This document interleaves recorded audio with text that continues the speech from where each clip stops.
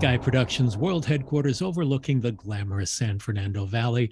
I'm Mick Garrison. This is the fun-size edition of Postmortem AMA, where you can ask me anything. But I'm predicting it's not going to be so fun-sized today because this is our 2022 year-end AMA, closing out a pretty spectacular year for the genre. And asking your questions of me is our redoubtable producer, Joe Russo. Producer Joe, how are you? I'm doing very well, Mick. It's the holiday season. I love this time of year, so I'm great. Okay, it's the most wonderful time of the year, they say. That's true for some. Yeah. Well, no, you're right. We have a full show, and oh my gosh, we have so many more questions too that I guess we can officially say we will get to in 2023 because, Mick, we have some news about the show. Well, yes, we have re-upped with our friends at the Dread Podcast Network. So we will be back for 2023 after a brief timeout, but very brief. Yes, we will be back for season 7 of Postmortem with Mick Garris. Holy shit. 7. Yeah. Holy shit. Where's the Tylenol? Yeah. So well, yeah. We've been doing this for 6 years, and then that's not counting the Postmortem TV show, which was the precedent setter for this podcast. True, but I was not a part of that. So. That's true. There were no AMAs then. There were no AMAs then, but there are now. So shall we dive into a robust holiday gift bag? You bet. An even deeper dive than usual. All right. Richard Humphreys wants to know, what was the first home video release you got under a Christmas tree? You know, home video releases started back in the late 70s. The Betamax came out first, and in 76, I think. And I was working at Star Wars, and mainly the Christmas gift was to myself. I bought myself a Betamax player. And this was 1977 or 78. And I think it was close to $1,000. I'd saved my pennies, which is what I was paid, was pennies. Yeah. But you pay for being an early adopter. But I was such a movie fan and such a video fanatic, and being able to record movies from the Z channel onto my own home device and watch it anytime I wanted to was a breakthrough. So that was my first real seasonal gift, even though it was to myself. But do you remember the first Betamax movie you purchased for it? Yes. It was, Psycho was the second one I bought. Wow. The first one I bought was a Boris Karloff movie called Bedlam from RKO, and it was pretty great. And it was a huge bargain at $19.95. Psycho, I think, cost me $59.95, the first one I bought. Wow. Because they were priced for rental. Sure. The stores bought them, and then you rented it from the stores. So it was never a purchase plan that was made available by the studios. They were priced to like $70, $80, $90 so that they could make a profit, and then the video stores would turn a profit over those.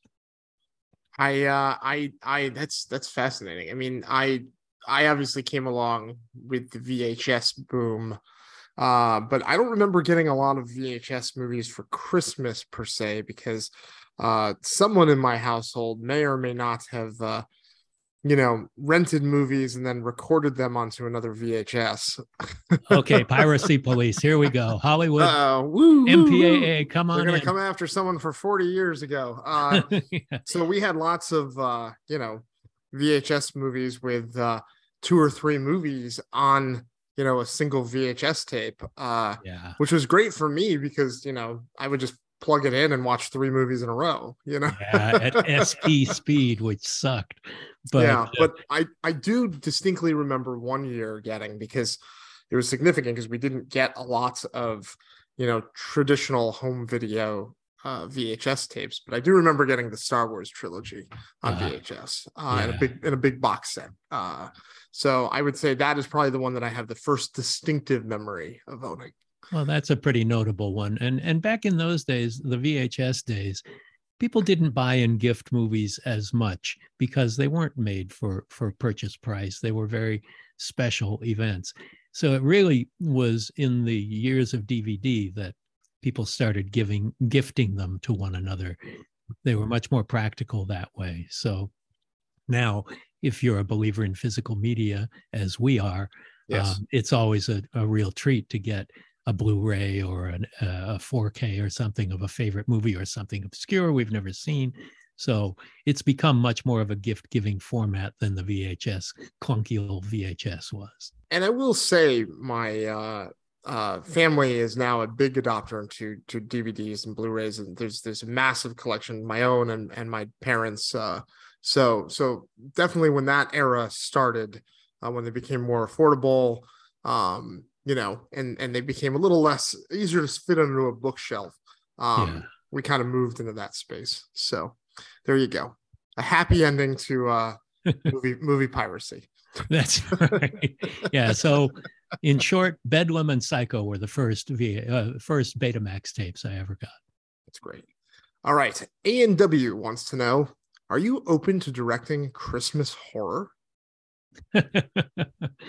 Well, if it's great, yeah. Right. Yeah. If it would be hard to be really special. I mean, people have done it. Violent Night did it, and Black Christmas was wonderful, and there have been. I mean, my very favorite of all is Rare Export's A Christmas Tale. Mm-hmm. So people have brought imagination and intelligence and creativity into the field, but most of them don't reach those high marks, the high watermark that those do. Right. So, but if someone were to present me with the opportunity to do a really great transgressive Christmas movie, I'd be up for it. That's I like to hear that. I mean, that is the answer really to just about anything. It has to be. That's right. You have to believe it's great, right? Yeah. Do you want to do a good alligator movie? Well, if it's a great alligator movie, it can be done. Yeah, absolutely. John Sayles and Louis Teague proved that. So pick an animal, pick a topic. If it's good, sure. Yeah. Well, I keep trying to do it. I've done a couple shorts that were set at Christmas. Most notably, the one that actually is available online to the public, Midnight Clear, right, which is about a family on a very nerve-wracking Christmas Eve.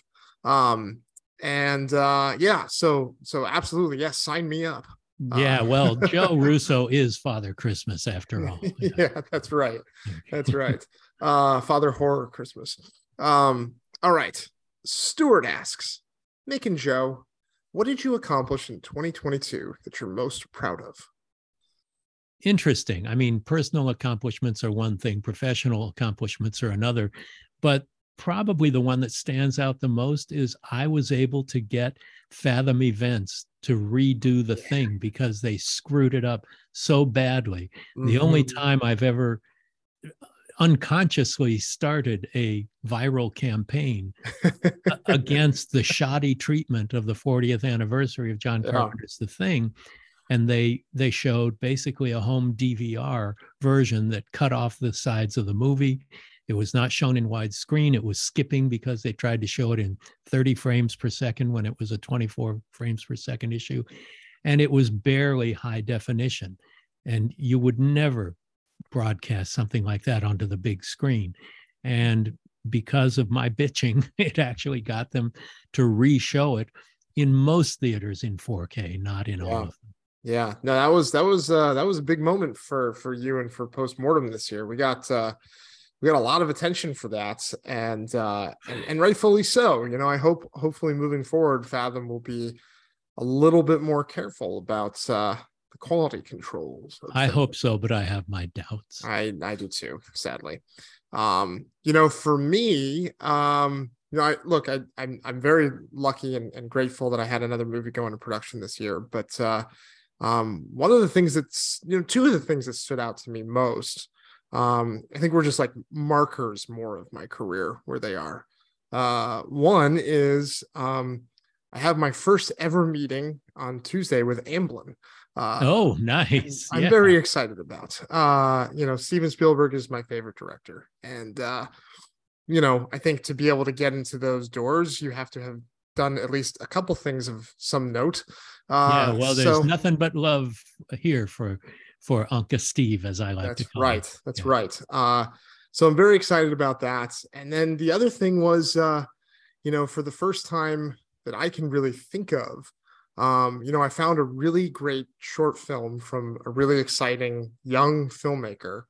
And, I basically sent it to a couple friends that work for, some A-list production companies, and I was able to set it up with them, which I think, right. being able to take just an idea, even just a short film, and being able to take it and lay it off somewhere with A-list level auspices behind it. That's not easy. That takes a lot of trust and a lot of networking and a lot of, goodwill. Yeah. Well, I'm proud of you, young man. Thank you, sir. Thank you, sir. So I think those two stand out as being interesting benchmarks of where my career is currently. That's wonderful. Yeah. Yeah. Congratulations and good luck. Yes.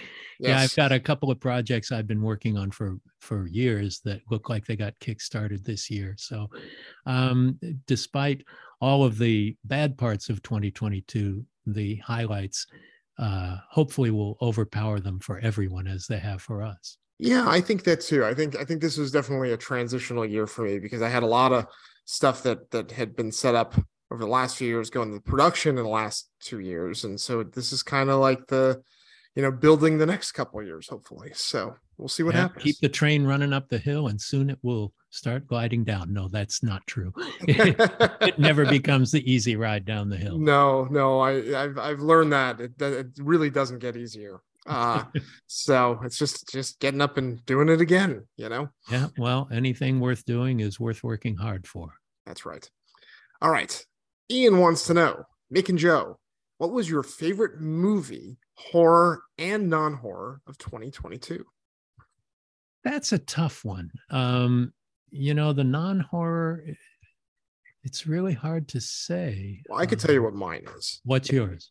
Everything, Everywhere. Oh, okay. All at once. All right. We're in the same boat on this one because I absolutely love that one. That's borderline horror, but not really. Well, it's science fiction. It's science fiction. It's genre for sure. Yeah. And that would be my favorite mainstream or non-horror movie. And my favorite horror movie is Pearl. Yes, I loved Pearl too.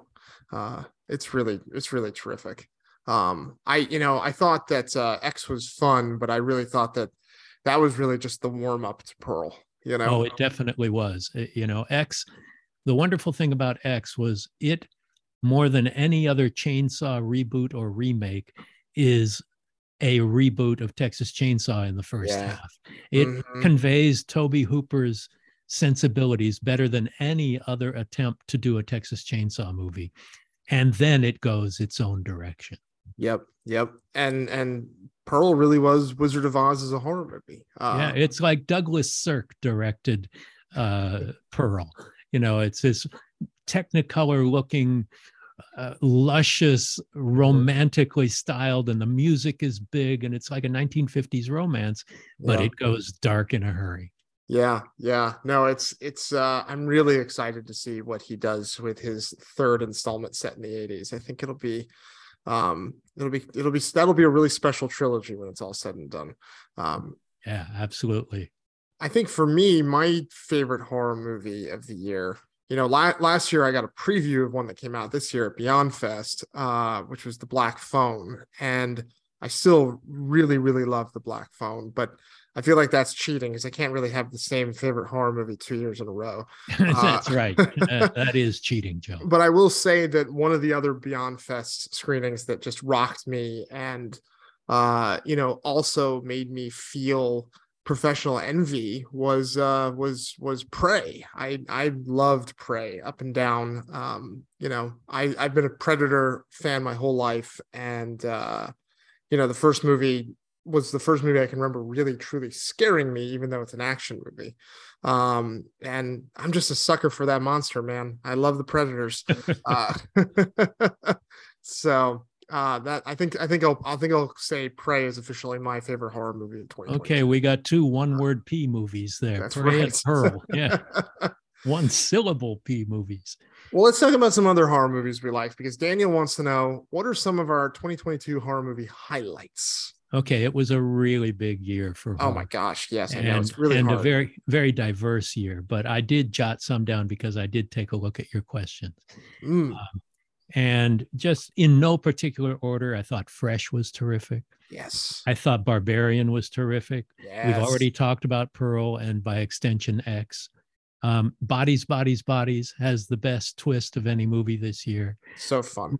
Really, really smart and clever. Hatching, I thought, was terrific. And Benson and Moorhead's Something in the Dirt. Mm, Love that. Really yeah, great stuff. really The clever, Menu, clever, fun way in. yeah, The Menu shows that a studio can do a mainstream horror movie really well.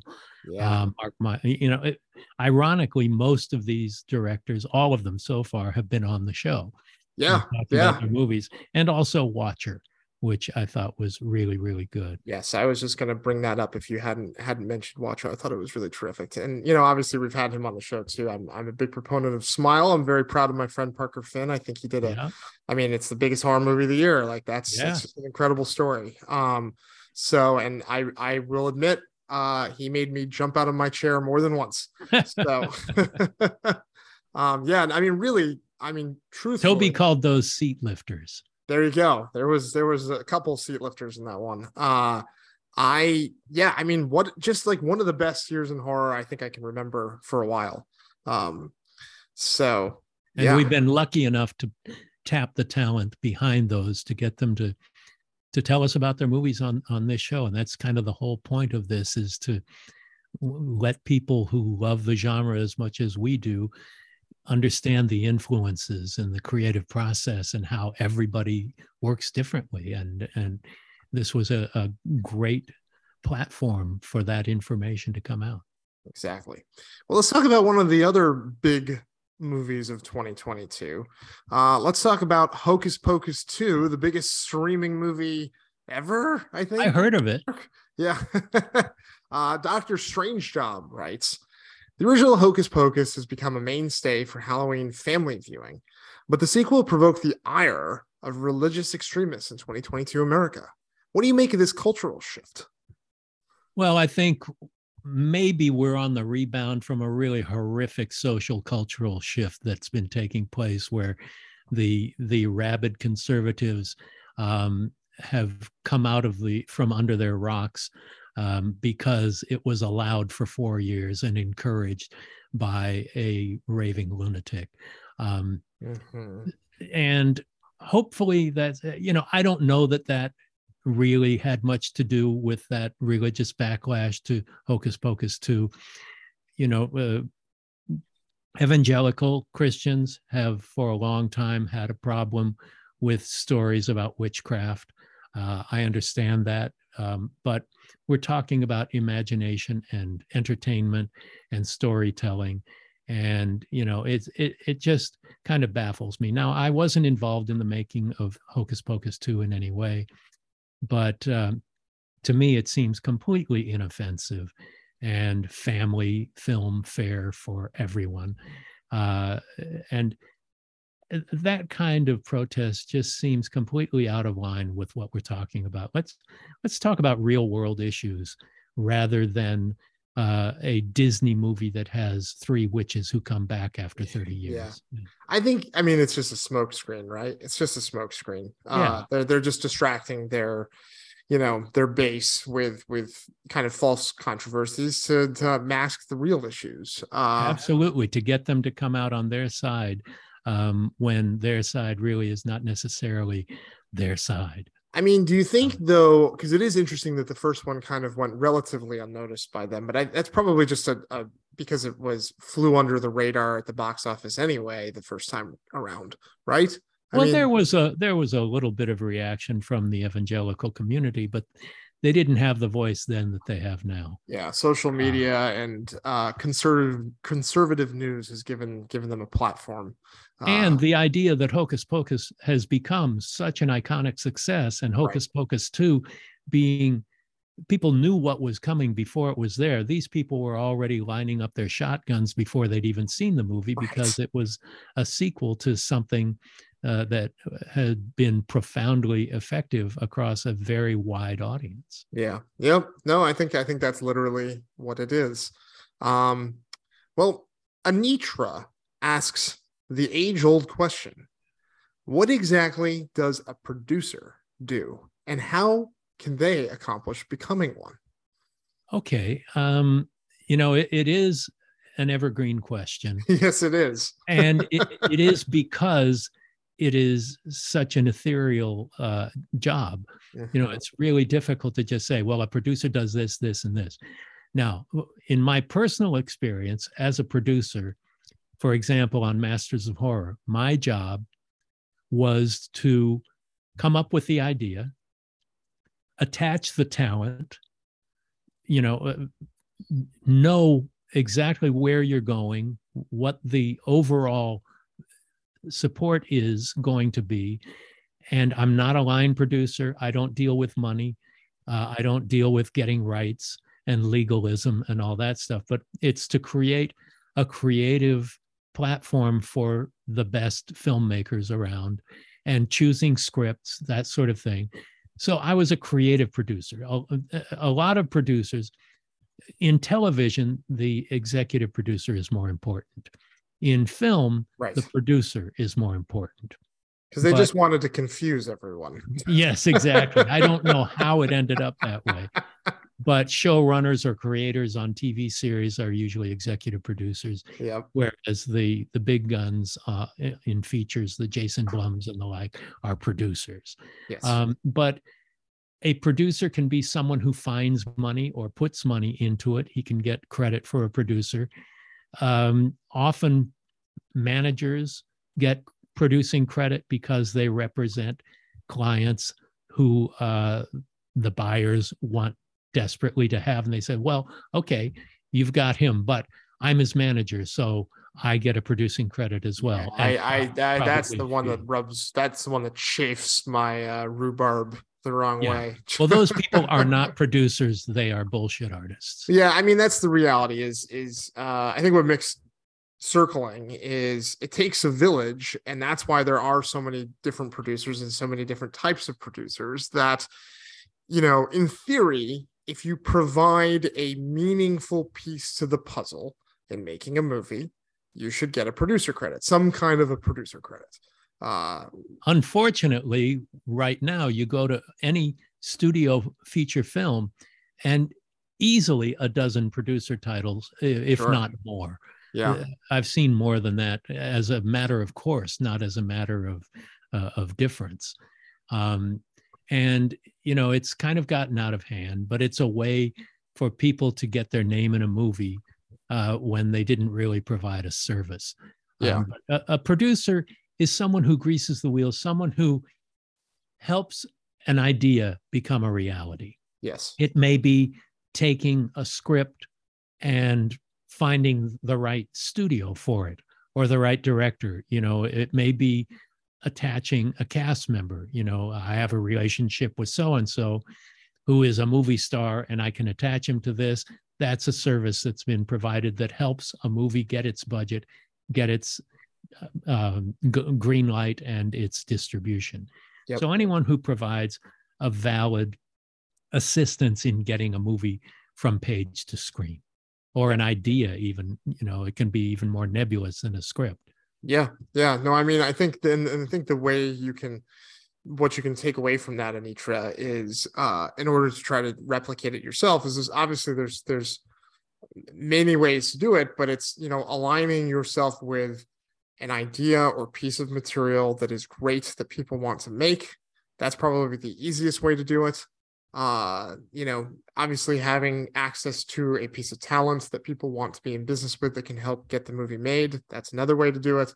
But the fastest way to do it is provide the money.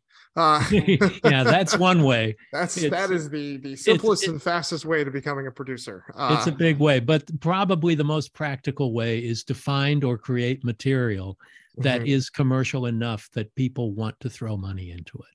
Yep. Align yourself with if you're not writing, align yourself with great writers. Scour books. That's how my old boss used to back in the day when they used to pay for development all the time in the grand old days of the 80s and 90s, which, I'm sure Mick remembers well too. My old boss used to go to the bookstore, write down a jacket liner for a book he thought was interesting, turn around, pitch to the studios, get them to buy it for him, and then off he was being a producer to try to develop that movie. It's great if you can bring something to the party, and whether it's an idea or a script or a writer or a director or a producer or an actor, you need to be able to provide a reason to exist, a reason for the people to make the movie that would not have been made without your assistance. Yes, I completely agree. All right, our next question is going to be a little bit reflective. Oh, dear. Yes. Oh, yes. Gary wants to know, Mick and Joe, if given the opportunity to start your film career over, would you do anything different? Well, just the practicalities of the film industry today, I would do everything different, not by choice, but the industry is completely different now. There are streaming channels, there are more networks than ever before. There are movies that are made for so many different platforms. So movies and television are blending together more. The way you get into it is much, much more difficult. There's a lot more people looking for work in the field. I would still start the way I started, by writing spec screenplays and hoping to be able to get them to an agent or to a production company or producer or somebody who would become passionate about it. And, that's how I started, was by writing. And it's still the most, maybe not the most, but one of the most valid ways to get a kickstart in a career is to write something that everybody wants to make, right? Or at least somebody who means something is passionate enough to make, or to get them excited about your writing and think you're the right guy to maybe write this project that we're looking for a writer on. But writing a script that shows you can do something well, and that will stand out in a pile of 30 scripts an agent takes home on the weekend, is, to me, the most effective way. It was the way that worked for me to get into the industry. And it seems that today you still can get in that way. As a young filmmaker, now people have the tools to make movies without spending a fortune because of digital technology, because of iPhones shooting in 4K, because you can edit on your laptop. Mm-hmm. All of these tools, none of those tools were there when I started, but writing a script is free. All it takes is time and a good idea and the ability to put words on a page that make people want to keep turning it. But a filmmaker now has the advantage of being able to make a movie homemade that looks professional. Yep. The bad news is that the competition everyone is huge. Can, yeah. The thing, and we've said this on the show before, the good news about is that everybody can make a movie, and the bad news is that everybody can make a movie. Yeah. I completely agree. And I mean, we already talked about this earlier, but that young filmmaker who made that short film that I just set up, I mean, that's a perfect example. Yeah. I mean, you saw it. It's very well done. Very well done. Yeah. And I think that's the level of where it has to be able to get attention. But you can put it out on the internet, and people can find it, and things can happen because of that. I think that still is, making something great still is the most viable way to getting attention. And the fact is, you're not competing with other people who are making homemade short films. You're competing with professionals, because now that you can make movies with a gloss in your bedroom, it can be competitive with whatever is playing in the theaters or playing on Netflix or whatever. Now you can give it the gloss and the sheen.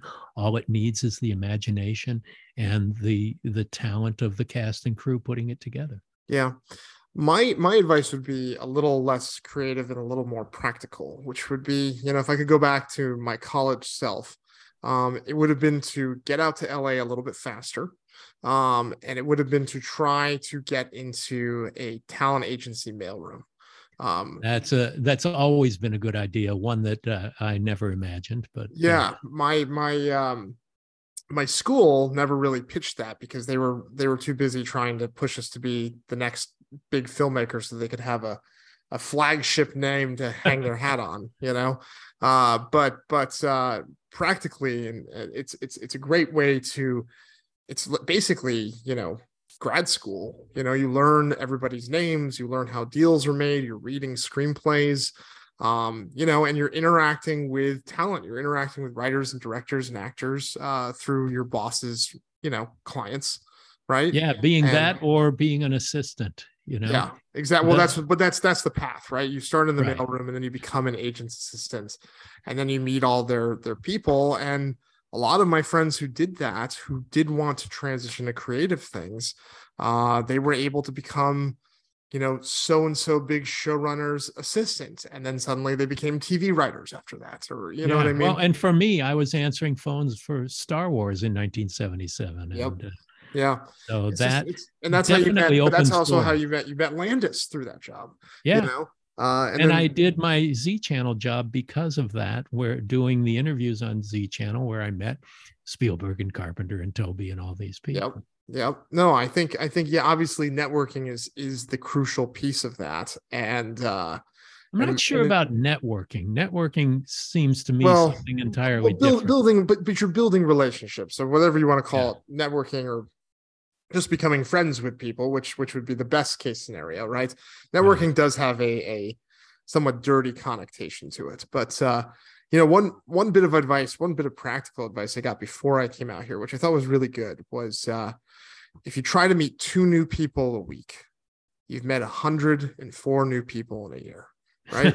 uh, and then over the years, that starts to become significant, right? And make them wear name tags. Yeah, seriously. But no, honestly, it was something that I really tried to practically put in my back pocket, and I think it served me well over the years. So, you Good know, but advice. yeah, but I would not have.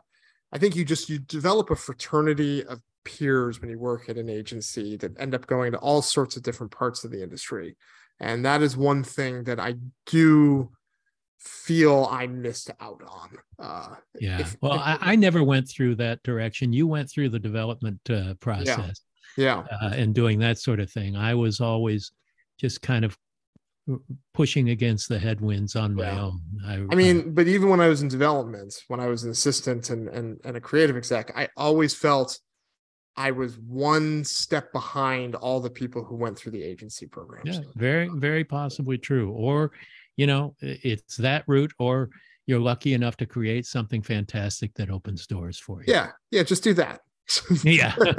Well, that's what happens. You know, I you know, write no, a I know, I script. know, I know. You write a script. I was lucky enough to be hired by Spielberg on Amazing Stories on the basis of a spec script. Well, that actually is a great transition into our next question Hot dog. from Travolta Russell Jedi Trekkie 1996. And you expect me to take this serious. Who wants to know what is your favorite memory of Steven Spielberg, which is appropriate because his new movie, The Fablemans, which is about our memories of Steven Spielberg, just came out. What is your favorite memory of Steven Spielberg, Mick?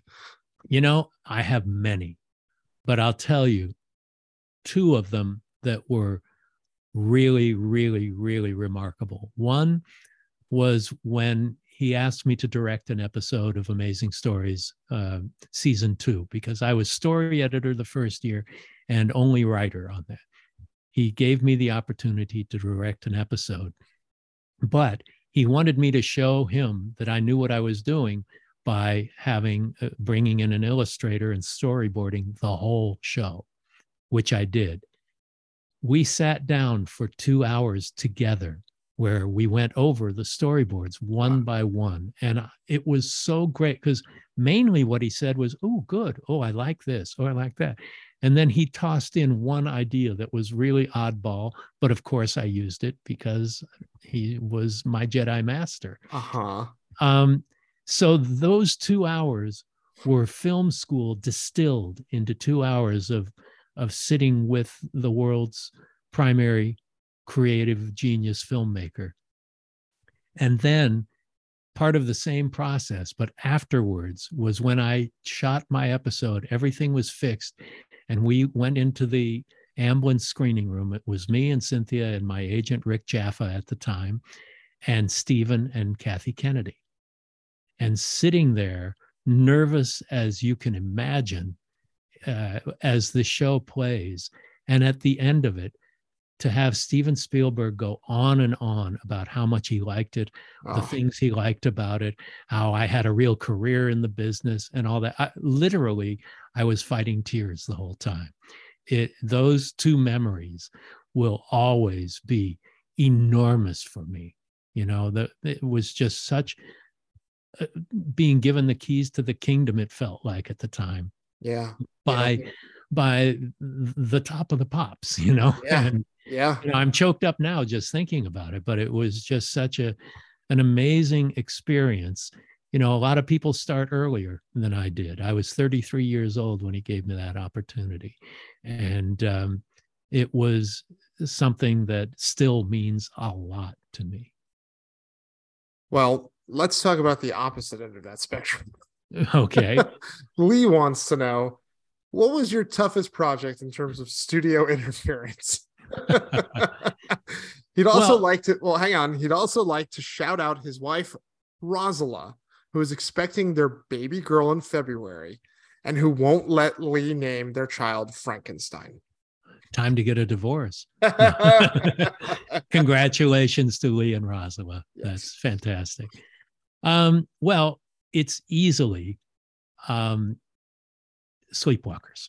There was a lot of struggling with that. But for a while, nobody was noticing because we were a so low priority project. On the lot, there were 3 movies shooting. Right. And we've talked about this before as well. Francis Coppola was shooting Bram Stoker's Dracula, and Steven Spielberg was shooting Hook, and I was shooting Sleepwalkers. Amazing. So it was Francis, Steven, and Mick. Wow. What's wrong with this picture? And Steven came over to watch me work, and that was amazing. I went to the Hook set, which was fantastic. Unbelievable. But because you're making a movie about a mother and son character having sex, and the sex and violence and all of that, they were very intrusive. I had a terrific DP named Rodney Charters who had done Psycho 4 for me. He had done all the Friday the 13th TV episodes. Very talented guy, but the studio wasn't liking what they saw. And halfway through, they said, "We want you to fire your DP. We're going to fire your DP." And I thought, if you fire my DP, you're going to think you can just steamroller me with everything. So I had to fight that. There were issues that they had, and some of them were valid, some not.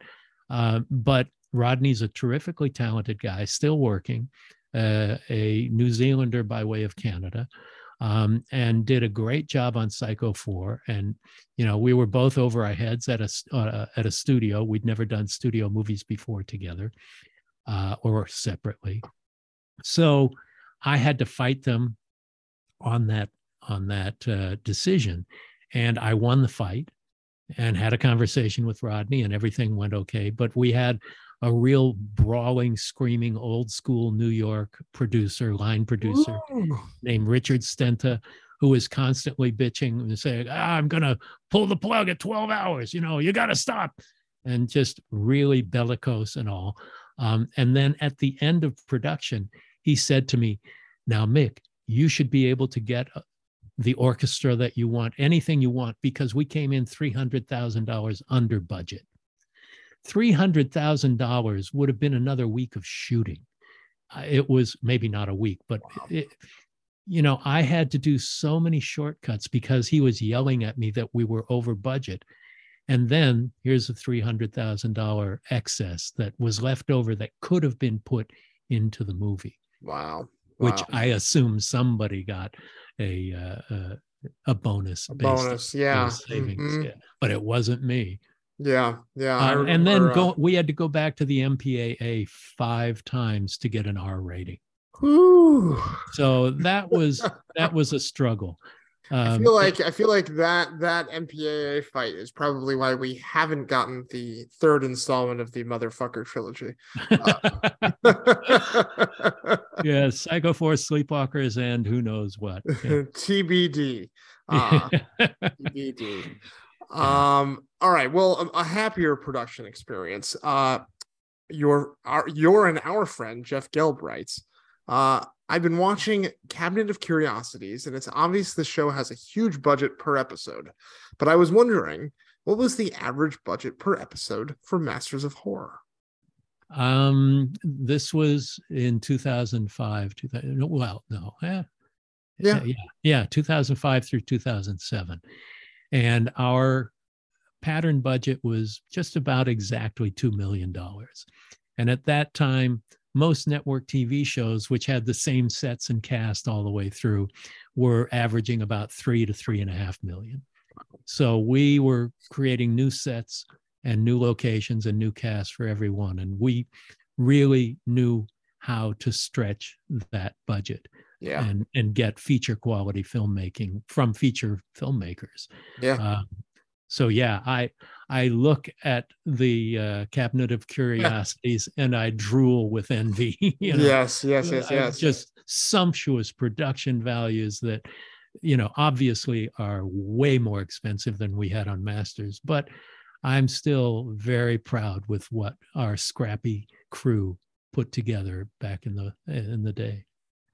And just to give some people some comparison, all of Nightmare Cinema was made for less than one of those episodes of Masters of Horror. Yes. Yeah. Under $2 million.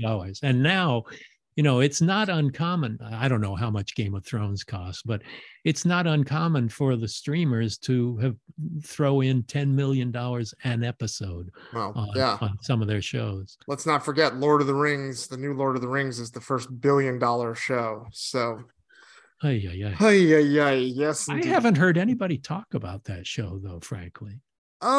It's got its fan base. Well, I know it's the biggest rated show on Amazon. On Amazon. Yes. So, but we're not here to critique. That is not the job of Postmortem. It's to ask Mick anything. So that's right. Well, Andy Land wants to know, are you excited about speaking of Amazon and big shows? Are you excited about the possibility of Mike Flanagan's Dark Tower series? I am. I was able to see him a week ago and congratulate him on his new deal. But it's not a done deal that show is going to end up on Amazon. That's true. That's right. I misspoke. Yeah. No, but it probably will, because he has a very big deal that he just made there after leaving Netflix. And Mr. Jeff Bezos is a big fan of the Dark Tower books. So yeah, I think look, I'm excited about anything Mike Flanagan does. I think he is, like Stephen King said about Clive Barker in the beginning, I've seen the future of horror and his name is Clive Barker. The future is already here and the present of horror is Mike Flanagan. I think he's one of the greatest practitioners of the art of making grown-up horror movies and television that are unbelievably layered and sophisticated and beautifully made. Yeah, no, I mean, Mike is I believe our most frequented Postmortem guest. 4 times. 4 times. That's right. Yeah. And hopefully he'll be back to be our first 5-timer. Maybe he gets a jacket like they did with SNL. Yeah, we'll have to do that. Ours will be a t-shirt. It's dread. Yeah, there you go. He'll get the first Postmortem t-shirt. There's no doubt in my mind that if anyone can deliver on the Black Tower creatively, it's Mike. The producer brain in my head goes, oh my God, what buyer is going to commit to 5 seasons and 2 movies, but I cannot wait to see Mike pull off that magic trick. Yeah. If anybody can, it's Mike. I agree. TDE Pero wants to know, do you think we'll see any new trends in horror following the success of Smile and Barbarian? Well, the good news is that they were both originals, that they weren't based on existing properties, intellectual properties or IP. And there, a bunch of the movies that we've talked about today are of the same ilk. So what I think is good news. I would never predict a trend. But what it is that it's diverse. Not just gender and ethnicity and the like, but the diversity of ideas is profound right now in the movies that have been made and released theatrically. It's not all zombie movies. It's not all vampire movies. It's not all witchcraft movies. It's not all satanic panic movies. But these are individual ideas that have grown on their own without being watered by the movies that came before them. Yes. So I think that's what's exciting. And if that's a trend that continues, that was set up here in 2022, I'm really excited to see what the future holds.